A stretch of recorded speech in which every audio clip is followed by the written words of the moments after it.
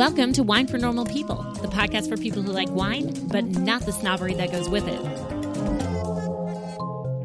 I'm your host, Elizabeth Schneider, author of the Wine for Normal People book and certified wine dork. And I'm MC Ice, just a wine-loving normal person. This podcast is sponsored by Wine Access. Get on the Wine Access Black Friday sale with my picks this week.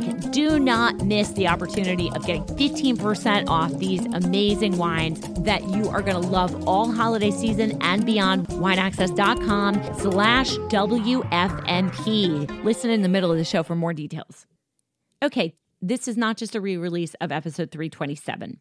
I have edited down some of the information from the original show with Barnaby Eels. And then MC Ice and I have added a whole bunch of new information about what is going on because wine ingredient labeling in the EU is going into effect on December 8th, 2023. And this is a really important thing for all of us to be aware of. I need to give a huge shout out to patron Sarah Horton. She was the one who brought this to my attention that the producers have less than a month to get these new labeling requirements under control. So here's the deal. There's going to be the episode with Barnaby cut down to about 25 minutes. And then MC Ice and I come on at the end of the show and we will discuss what is going on now and all of the very important things that you need to know. So take a listen. As we say at the end of the episode, we're probably going to need to do this yet again. It's really not that long, but we did want to make sure that we informed you of new news on this show. Barnaby Eels does a great job of framing it. So listen to that first part of the show and then make sure you stick around and listen to what is going on right now. Super important stuff. Very cool. And now we'll get to the show. Today on the show, we are so lucky to have Barnaby Eels. He is a multilingual journalist. He speaks like 5 million languages, and he's very modest about it. He has a WSET certification. He is a news editor who's traveled extensively on international assignments. Then in 2015, he switched over to reporting on wine. He has contributed stories to Club Enologique, Wine Searcher, Harper's, Voyage Magazine, World Travel, Wine Merchant Magazine, The Drinks Business, and Decanter. He is very, very well schooled on the topic that we're going to talk about because I found him through an article in Wine Searcher. Barnaby wrote this fantastic article about what is going on with the EU and wine ingredient labeling. And he's going to talk to us today about that. Thank you so much for being here, Barnaby. Let's start with background. The EU is trying to get more transparency around nutrition and ingredient labeling. And to be clear, I mean, this is an issue in the UK. This is an issue in the US. This is a topic that's bandied about a lot. In 2017, the EU put their foot down and said, look, you have a year to figure out nutrition and ingredient labeling. And producers put something forward that they were not satisfied by. So now there is a debate. There's a lot of different sides to this. Could you frame the debate here for us and the different sides and the different positions, please? Yeah, sure. European wine producers, both small and large, have agreed to list ingredients. However, there is consumer groups and health care groups who think what they would like to list does not go far enough in terms of nutritional and ingredient labeling. But actually, the wine producers actually want to list ingredients because they want legal certainty. So they're not opposed to having mandatory rules at all. But there are some discrepancies over which substances should be classified as ingredients. And the point of view of the side, so there's the EC, who is the moderating body, right? Yes. So you have current negotiations between the EC, legislators, and the industry. This will drum up some draft legislation, and then you have the lobbying groups who will, obviously try to water it down, I imagine. We don't have any draft legislation at the moment. However, we're already seeing how this is a very sort of conflictive issue. Is it consumers in the EC, in the European community, that are like, we want this to happen? Who's driving this change? How did this become such a hot button issue? It is an odd thing that every other product that people put in their mouths is labeled except wine and spirits and beer. Absolutely. Yes. Well, historically, wine industry was opposed to having ingredients listed on labels. But now they've changed they've shifted, which is quite a major shift. There's also, obviously consumer groups, like Eurocare and European Public Health Alliance, who have been pushing for labeling of ingredients and nutritional information for some years. Wine drinkers actually care about this. That's the motivation behind this. Consumer groups actually care because there's some question, and I think we have this in the United States especially, there's some question as to whether or not anybody actually cares and whether it's actually going to make a difference. Well, I think, yes. I'd say many consumers don't care, or it's also a question of information. I think many people aren't actually aware how wine is made or what goes in it or what ingredients are found in the end product. So most consumers probably aren't that concerned that there's an increasing number of consumers who are concerned. And I think it's a natural evolution from what we've seen with food. People want to know what have healthy diets and they want to know what's in their food. And that's just a natural evolution and to go on to alcoholic beverages. In the article, you were talking about how there's Italian trade groups and Southern French industry associations that launched this thing called In Vino Veritas, which is essentially what's their goal? With the COVID-19 pandemic, their plans have been postponed, but they are going to launch during the course of the year. And there is actually a In Vino Veritas campaign in Sweden already. It's been launched by consumer groups, which suggests there is a kind of European-wide move to have more information about wine ingredients. Is there some ulterior motive here, or is it just they just really want consumer information? Is there something to be gained by this, or is it just literally transparency? I mean, people just really want to know. On one hand, it's transparency. Then you have the specific interests of certain lobbying groups, like, for example, Must, grape must suppliers. They want fewer and fewer producers to use sugar to increase alcohol levels, for example. They would prefer them to use rectified concentrated grape must. Okay. They have an interest in that. So would listing, if sucrose was on labels, would that lead producers to buy more expensive rectified concentrated grape must? I don't know.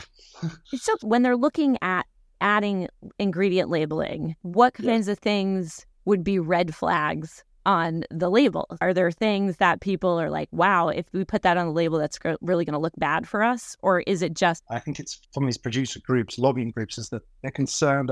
There are 22 substances listed as additives.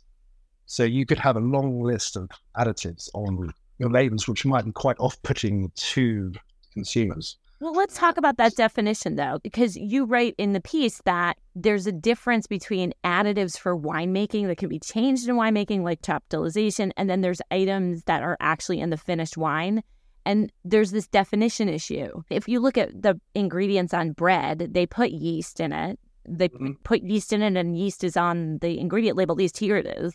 What would be the difference between these two things? Well, processing aids are substances which are not consumed as an ingredient by itself. So it's used in the processing of raw materials or to fulfill a certain technological purpose during treatment or processing. So it may result in unintentional but technically unavoidable presence of residues or traces on the substance in the final product, but they don't have any impact. So there's a difference between processing aids and additives. What other food is there where we have this? Is there some other thing that we could use this as an example? Sure. Absorbic acid, for example, like in food, it's used, say, apple pies. It's used to prevent the discolorization of fruit in apple pie, but it has no effect once you've taken it out of the oven. But does it still go on the label? Yes. Okay. There's sulfites in food. There's gum arabic used in food, which is used in wine as well. There are plenty of cases where it's been used in food as well as wine. It seems like there would be no reason not to put that stuff on since it's in all the other foods. And yet there's this debate about you have your mega purple, mega red. So do you add that as an ingredient or an additive?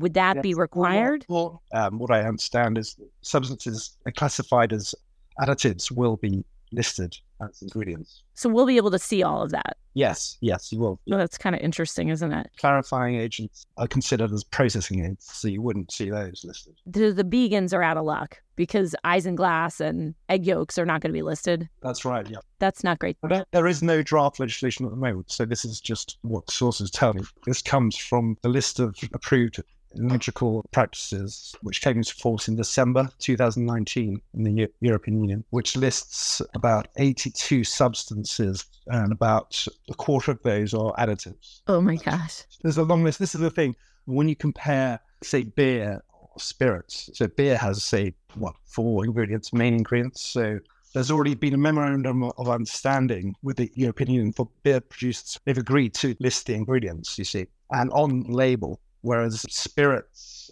also have a memorandum of understanding, but they'll only have to list 66% of ingredients, but off label via, QR codes. So there are different agreements according to alcoholic beverage, you see. So is wine the most adulterated beverage? I mean, is that really what you're saying? Is that when we drink wine, the process is most adulterated? More that can go on that the consumer may not be aware of. In principle, there should be this transparency. However, there are practical implications when actually putting any rules into practice. There's a whole argument about whether you should have a list of ingredients on the back label or whether it should be via QR code. Industry critics say, no one's going to read it. No one's going to get their phone out and click on the QR code. How much time does the average consumer spend when they purchase bottled wine? A few seconds, maybe. Do they look at back labels even? So even if you finally get these rules where producers have to list their ingredients, then it's not certain this would make any difference to the consumers. So why are they even bothering? I think it's a question of principle, really. I think people should be able to make choices, well-informed choices. So you spoke to Dr. Simone Luce, who is the head of wine and beverages at Geisenheim University, which is one of the most esteemed wine centers for education in the world, in Rheingau in Germany. And yes. What did she say? What she said was that there had to be some legal certainties. This had to be cleared up, this issue of which products should be ingredients. Because not everyone agrees. So that's one important issue to be resolved. It seems like the EC is also saying that they do not trust wine producers to be transparent. I haven't heard them say that. Well, it just seems like from the way that they keep pushing back on them, there's an argument going on between the producers who are saying we don't want to put certain things on and the EC saying you have to, or the EC saying that doesn't go far enough and them saying, well, it does go far enough because we're not going to do this. And the reason I'm asking about this is because I do know that especially small producers are very hesitant to do this, not because they have something to hide, but because they're worried about all the paperwork and Well, there's the costs involved because they would have to pay for this. And there's the question of translating ingredients into different languages. That's one of the concerns voiced by some of the smaller producers. So there's a lot of tedium there. But then on the other side, there are people saying, well, consumers want to know about this. But then the third thing is you're talking about the QR codes. If you put ingredients on a QR code, nobody really will ever see that. It seems like the producers, except for the fact that it's a lot of work for them, really have nothing to win or lose from this debate, unless Barnaby Eels decides to do an expose, for instance, on all of the sketchy things that are in wine now that it's come out.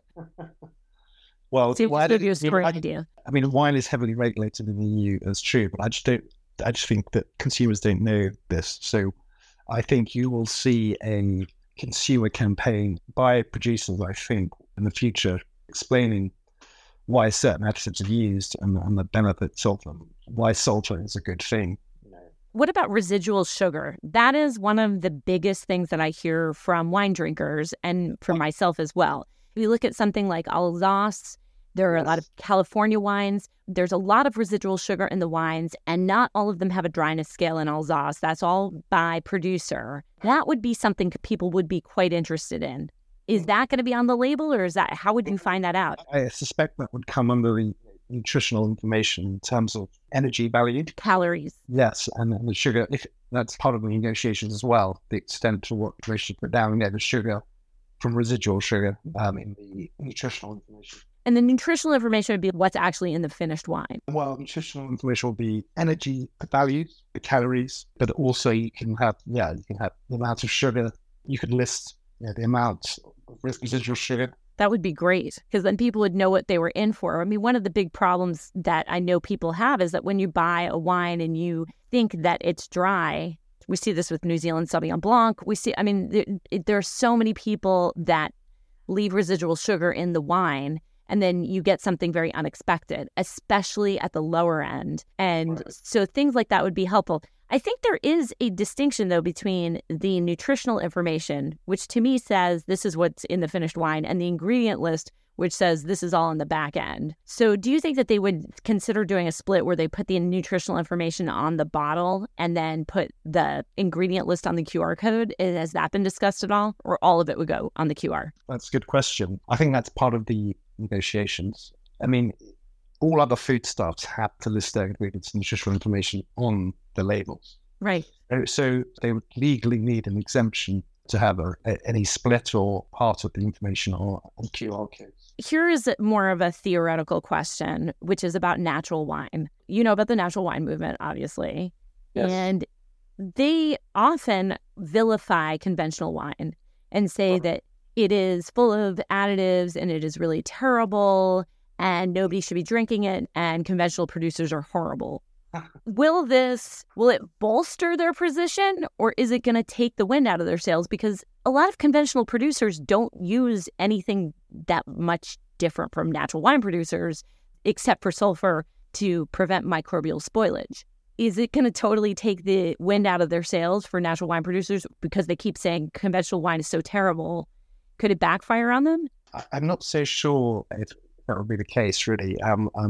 What the sort of implications would be, because if you talk to some producers, then they say, they may lead some producers to change their habits if they see their sales fall because they're listing 20 odd additives on their labels. They may change their habits in terms of wine making, but I don't think this would impact on natural wine. I think that will continue to grow. Organic, biodynamic, and natural wine production will continue to increase. Well, certainly there's a difference between biodynamic and organic, which is farming, and natural wine, which really concerns more about production, because they don't think that organic and biodynamic are enough. They want no sulfur in the wine and no ingredients in the wine, really. That's part of natural wine. They omit people who are biodynamic and organic because that's on the growing side. And so the interesting thing will be to see producers who do organic and biodynamic viticulture and then really don't add that much to the wine except for shelf stability. Will all of a sudden this be like, well, that means that there's a lot of people that actually fit into the natural wine movement if you change the definition a bit? My sense is that a lot of small producers are not using many of the additives that could be available. It's a lot of the large producers who use the things that are vilified. What do you think about that? Yes, but I think there should be more information for the consumer. Some of these additives, preservatives can be a good thing in wine production. So they're not necessarily bad things. I think there should be a consumer campaign to state, the actual role of these additives. What's their role and what are the benefits? And so they're not necessarily bad things always. And it's not a black and white scenario. No, but it seems to be painted that way a lot. We think there's the bad stuff and then there's the good stuff. And I think that there's much gray area in between. I think the ultimate change could be exactly as you said. Maybe the producers will have to change because they're adding things that people don't want. Then again, if you look at food, people eat plenty of junk food. So why wouldn't they drink junk wine? Absolutely, yes. A lot of people are not bothered about what their wine's made of or how it's made or about taste and if they like it or not for many people. Do you think that because wine is already so confusing for wine drinkers that this is going to make it even worse? I mean, people have a hard time picking varietals that they like and regions that they like. This is just another thing. And to your point, if they start doing the education campaign, that's going to confuse things even more, isn't it? Yes, it could do. But I think it's a positive thing to be transparent and to explain reasons why certain things are used. You've traveled all over the world. You've reported from all these different countries. Do you think any one country in Europe is going to be affected more than another? Now, the EU, obviously, there are already pretty strict regulations. The people that are against this are saying, we are already so regulated, it doesn't matter. But the fact of the matter is they may still be regulated, but what is regulated is yields and certain production methods. They don't necessarily say you can't put in, chaptalization is definitely monitored, But they don't tell you the precise amount of sulfites you're allowed to put in a wine or other additives, do they? There are limits. There are legal limits to how much sulfur you can put in. There's a whole list of rules and enological practices. It is heavily regulated. You can't put limitless amounts of sulfur. In the New World, you can. Right. Well, not in the EU. I think it's just people don't realize how regulated it is or why these substances are used. Forcing the issue here. The EU always tends to be a couple steps ahead in terms of consumer transparency. The best example that I can think of is cosmetic testing on animals. Right. That is illegal in the EU, and they're way ahead on their thinking. And we see in the US, there's some people every now and then that try to introduce bills through our Congress that try to stop cosmetic testing on animals, but we don't see it going through. So right. Yes. Is something like this going to change? Because, you have half of the wine world, well, probably not half, but a lot of the wine world is in New World countries. They've had really very little regulation except don't poison people. Anybody that imports into the EU is now going to have to put this stuff on the label. And the question is, now does that mean everybody else is going to start to do it? Are there going to be pushes in other countries, or will the EU be the only ones that do this? Also, will they include the information on products that they export? And is that part of this discussion also? Certainly seems to be the case that this will have an impact on exports into the EU. So New World wines coming into the EU may be impacted by this. But as we don't have the draft legislation yet, it's hard to know, but that could well be the case. And then you do see, when the EU holds trade negotiations with other areas, third-party countries, they do like to push their values across on their products. So that may well be the case. It could be an opportunity for advocates of labeling in other areas of the world to step up their game, perhaps. I could see it being a big issue here in the U.S. because there are a number of people that really are very interested in having nutrition information on the label at minimum calories and sugar and things like that. And obviously ingredients, because we have things that are legal here that you don't have there. And I think that it could be worse from the New World than from the Old World because we don't have a classification system. We don't have the regulations. Really, it has to be good enough for human health. You can't injure somebody through it. But in the United States, the people that run our alcohol regulation are the Tax and Trade Bureau, not agriculture. Right. Yes. This is going to fall under the Common Agricultural Policy in the EU. Is that correct? That's right. Yes. And so it'll be regulated. It'll just be sort of an additional regulation with that, which they already have all the regulations for DO, DOCG, DOC, DOCG, or AOC. I mean, all of the European classifications are already there, and this will just be another thing. And it will be regulated, and I'm sure there'll be spot checks. Yes, I think that they'd have to make sure it was implemented, and if the implementation was controlled. Yeah, you've got no regulators hanging around in the U.S. or New Zealand or Australia. Right. So it may very well be that the EU stands alone in this. I wonder if it will mean that fewer producers will export to the EU. What do you think about that? I'm not sure, because let's say, for example, if listing of ingredients has very little impact on consumption trends, then I don't think that would be an issue.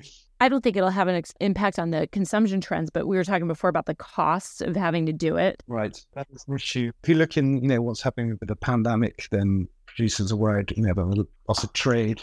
Will they want to spend more on labeling? I think that could be an unintended consequence, except if it's a giant market. The other question I have is, do you think the UK will implement this because you're no longer part of the EU? I don't really know. That's the answer to that. I don't know what would happen. I don't think anybody knows what's going on with the UK right now. No offense. Is that a fair assessment? The island on their own again. You guys are on your own, but it's unclear about how much of the EU regulations will transfer over to the UK and whether or not the requirements of the EU will also be requirements in the UK. The reason I bring it up is because the UK is such a large wine market and so many people export there, right?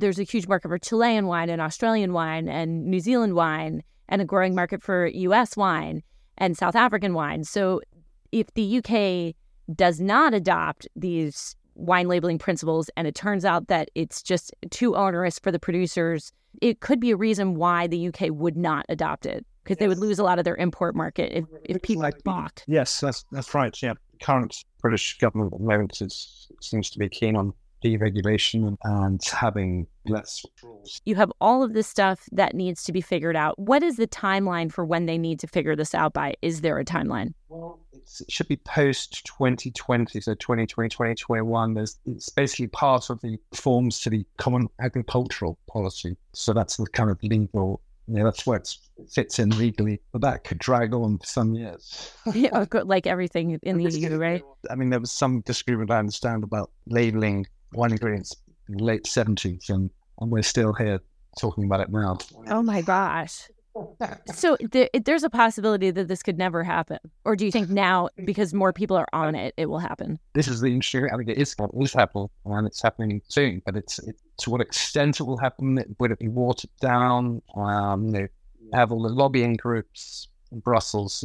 When you talked about the natural wine, I think, when I talk to the people in natural wine, they don't want to spend time lobbying themselves in Brussels. Their lot is really thrown in with the consumer groups. Yes. So they can leave it to them to figure it out. The consumer groups are in their health, and they think you should have things like this alcohol can cause cancer on labels, something that wine producers obviously don't want. This is a super interesting debate. We will keep an eye on this and definitely follow up with you when things wind up finally resolving. I think that the most really salient point here is that this is going to keep on going. They will hammer it out. Yes, I think so. But what we end up seeing is another thing, will be maybe watered down. For consumers, as long as there was some nutritional calorie information in the residual sugar so we could know what we were getting before we had the bottle, I think even that would be a big stride in the right direction, especially for some of those wines where you're just not sure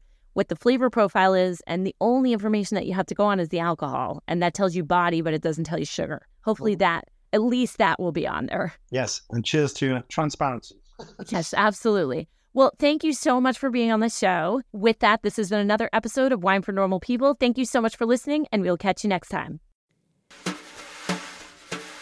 Super interesting show. I am so glad that we are re-releasing this. I think you're going to be very excited to hear the end of the show when we talk about the stuff that's happening now. And one other thing that you should be excited about is the Black Friday sale from Wine Access. Go to wineaccess.com/WFMP and you will get a page of my picks that is going to show you the amazing wines that are for sale on Black Friday, where you'll get 15% off your order. Whether you've ordered before or not, you will be getting that 15% off on this awesome sale. The team, I've been working with them a lot. They are all experts in wine. They all have extensive years of wine buying and relationships with producers and distributors and importers, and they pick the best wines. And that's the thing. They are going to give you access to things you can't get elsewhere. So go for it. Make that order today. If you have never ordered from Wine Access, this is your time. Think about joining the Wine Access Wine for Normal People Wine Club, because we are continuing it next year. And I'll tell you, some of the stuff we've got planned for next year, it's amazing. Wineaccess.com/normal to join the wine club, and wineaccess.com/WFMP.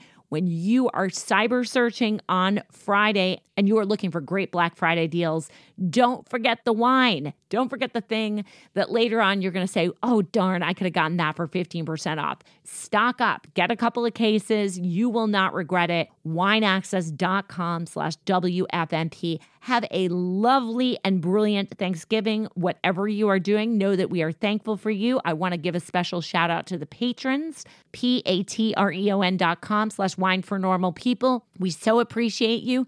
We had an amazing time at a live patron event in New Hampshire. If you join, these are the kinds of things that you will get access to. These are true community events. That is what patreon.com/wine for normal people will get you. Join today. It is the price of a bottle of wine for an entire year of membership. Think about it. Also, winefornormalpeople.com/classes. The sparkling wine class is going up and it is ready for you to register. What a fun class on December 30th. And then you'll have the wines for New Year's Eve. Get on it today. And also don't forget, winefornormalpeople.com/classes is also where you can buy gift certificates for people who would be interested in taking a dorky, fun, live wine class with me and a group of amazing people.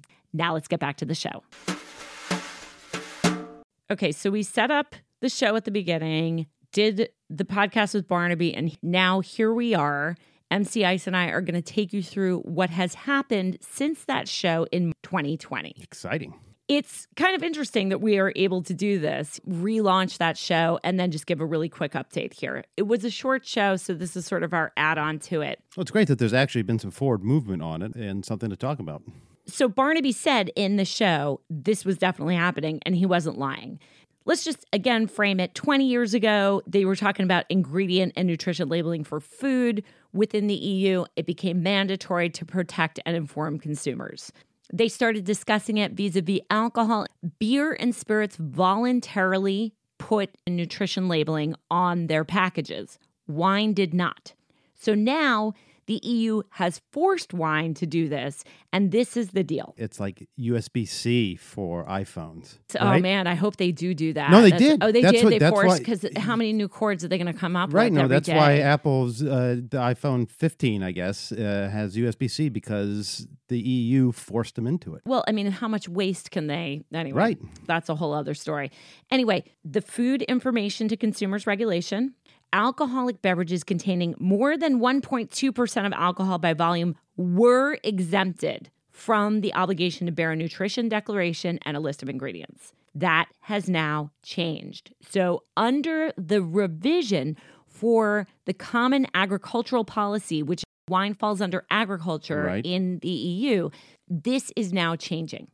Is there a minimum alcohol threshold that it applies to? No, that 1.2% was just basically all wine was exempted before. Okay. But now every wine is included. On December 6th, 2021, the European Union made new rules, and that's concerning wine, de-alcoholized and partially de-alcoholized wine, and aromatized wine. And the new rules make a compulsory nutrition declaration and list of ingredients for wine products sold in the EU market beginning, and this is why we're doing the show, on December 8th, 2023. That's no happening. Time to react. This has been planned. The producers have known that this is coming.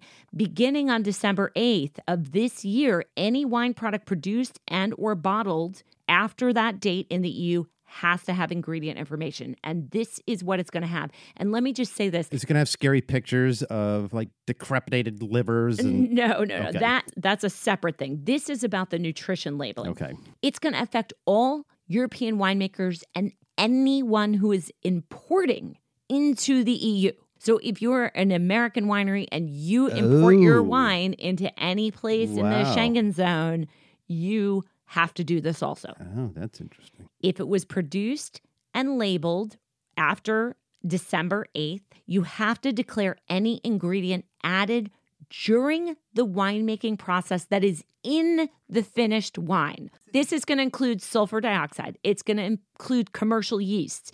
It's going to include added sugar. Yay, we're going to know that now. Right. Added acidity, colorants, mega purple. It's great. Full information, nutrition information. Like any other processed food, there are certain mandatory things on the bottle. You have to have, as is now, alcohol content, possible allergens, including sulfite, the sulfite statement, bottle size, which is there.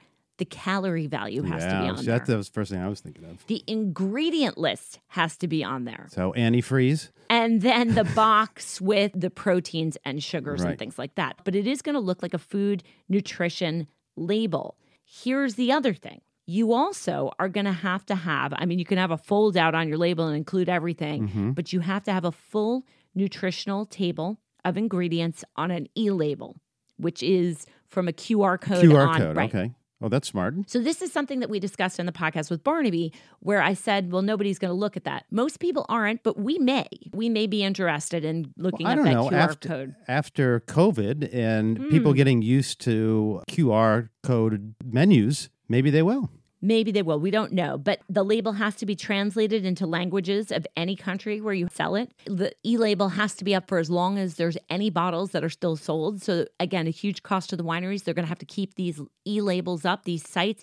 And this is the thing. You can't collect any user data. They can't collect Google Analytics. You can do location because of the language, but that's it. No marketing. This is a plain page that has to look the same no matter what.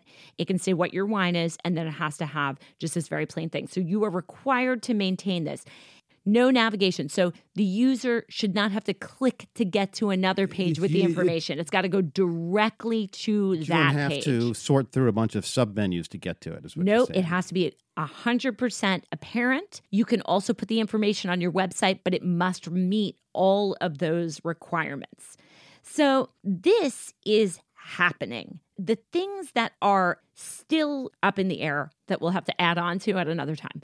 One, we don't know what the education element is going to be or whether the consumer is going to give a crap. So this is something Barnaby and I talked about. We still don't know what the rollout of this is going to look like and whether or not the EU is going to try to do a big consumer education campaign about what is in that and the benefits of looking at a QR code, or whether they're making all of these producers go through the hassle for a very small handful. However, I appreciate it because I am one of those handfuls. Yeah, I think it's great. I think more information better, and the fact that they are handling it digitally, I think was a brilliant move, because I could see where if you've got every producer has to create these fold-out tables, that's going to get very expensive, very difficult to maintain, but updating a digital page. Well, you actually never easy. Update it because remember that it has to stay there for the life of the wine as long as you sell the wine. You just have to keep making more and more. Well, then you just duplicate it for the next year and tweak it a little bit. Okay. They don't take up a lot of memory or whatever. Right. And if you have a WordPress site, it's easy to add a page. But anyway, we still don't know whether the campaign is going to backfire and drive more people away from wine. Is it going to be a positive thing? Is it going to make people more comfortable? I certainly hope it makes people more comfortable.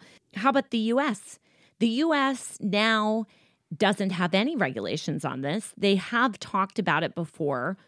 Do we know whether or not Australia or Chile or Argentina or South Africa or the U.S. is going to follow this? We don't know. We don't know whether or not they will. I hope they will, but we don't know. Now what's going to happen is that small producers aren't going to change their bottles for the U.S. market. Those bottles are going to come in here with those QR codes, and we're going to learn how to use them, and there's going to be a lot of heat on these U.S. producers. Right, there's going to be a lot of pressure on them. Yes. And it seems logical, though, that since California leads the U.S. in these kinds of consumer advocacy programs, there's such a vibrant wine industry there that I could see them making similar moves in this direction. The wine producers have fought it really, really hard. So we don't know. There's some that are on the side of it, some that aren't. Remember that when these French and Italian and German and Spanish and Portuguese producers and European producers, when they export their goods into the U.S., it's possible that this stuff could not be on the label also, not required by law. Mm-hmm. I don't know whether it's going to show up in the U.S. I think it would make it very hard on U.S. producers if the other folks do it. You're saying that the European producers would create one label for the European market and one for the United States? But they have to anyway because of the language differences and things like that. So they have to make different labels for everything. Yeah. Usually it's just a translation thing, right? You just translate it into another language. So my hunch is they'll probably keep the information. More information is better. And I think since they're going through the trouble, why not, right? It's a great selling point for them. And I think it'll really make a difference. So the other question is, will the UK implement this? The UK is no longer part of the EU. Mm-hmm. Brexit has taken care of that.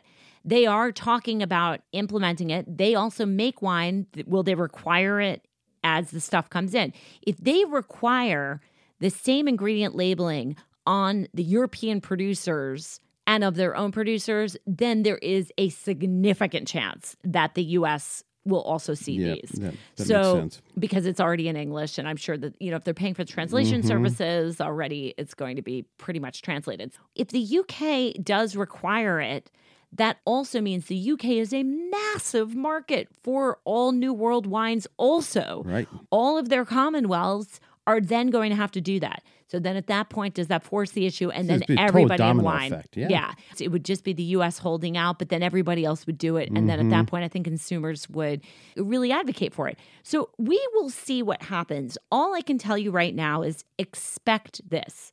starting on December 8th, that is in 2 weeks, when we go to Europe, or if you are located in Europe, we will see calorie, sugar, additive information either on the label. The calorie information absolutely will be on the label, which thank God. I mean, I'm just so happy to show people that wine is not highly caloric. Right. And then it's going to have the QR code where you can find out more information about it. I think for all of us who are wine dorks, who also are concerned about residual sugar in our wine and maybe other additives in our wine, it is going to be a great thing. So hopefully they will keep those labels and they will wind up coming here to the US and being in the same format so that we can appreciate it. But certainly when you are in Europe, you will see a change on the back of every label. You're going to have to make a poll question about this in a few months to get people's attitude. Regardless, I think that more transparency for most of us is a really good thing. It is difficult for the producers. It is expensive for the producers. But once you start the process, I think that it will be a good thing. The only open questions are, is it going to be bad for wine? Is it going to be good for wine? Is it going to be something that spreads around the world, or is it going to be something that is just contained within the EU? But keep in mind, the EU contains the top 3 wine producing countries in the world, the US being the 4th largest.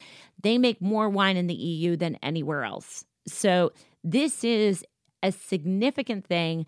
Going back and listening and just doing a light edit on the show with Barnaby, these questions that he and I had, many of them have been resolved. So I just wanted to give you an idea of what was going on. I think this is very fascinating. I hope that we get to do another build onto the show I was again. Say, I'm looking forward to when this is re-released in 2 or 3 years and we get to see what's happening in the new world. I mean, honestly, I don't think it makes sense to redo the whole show altogether because it's really just building on. Yep. So here we are 3 years later, and this is happening. Keep a tab on this. I think that it is worthwhile. I think it's great consumer protection.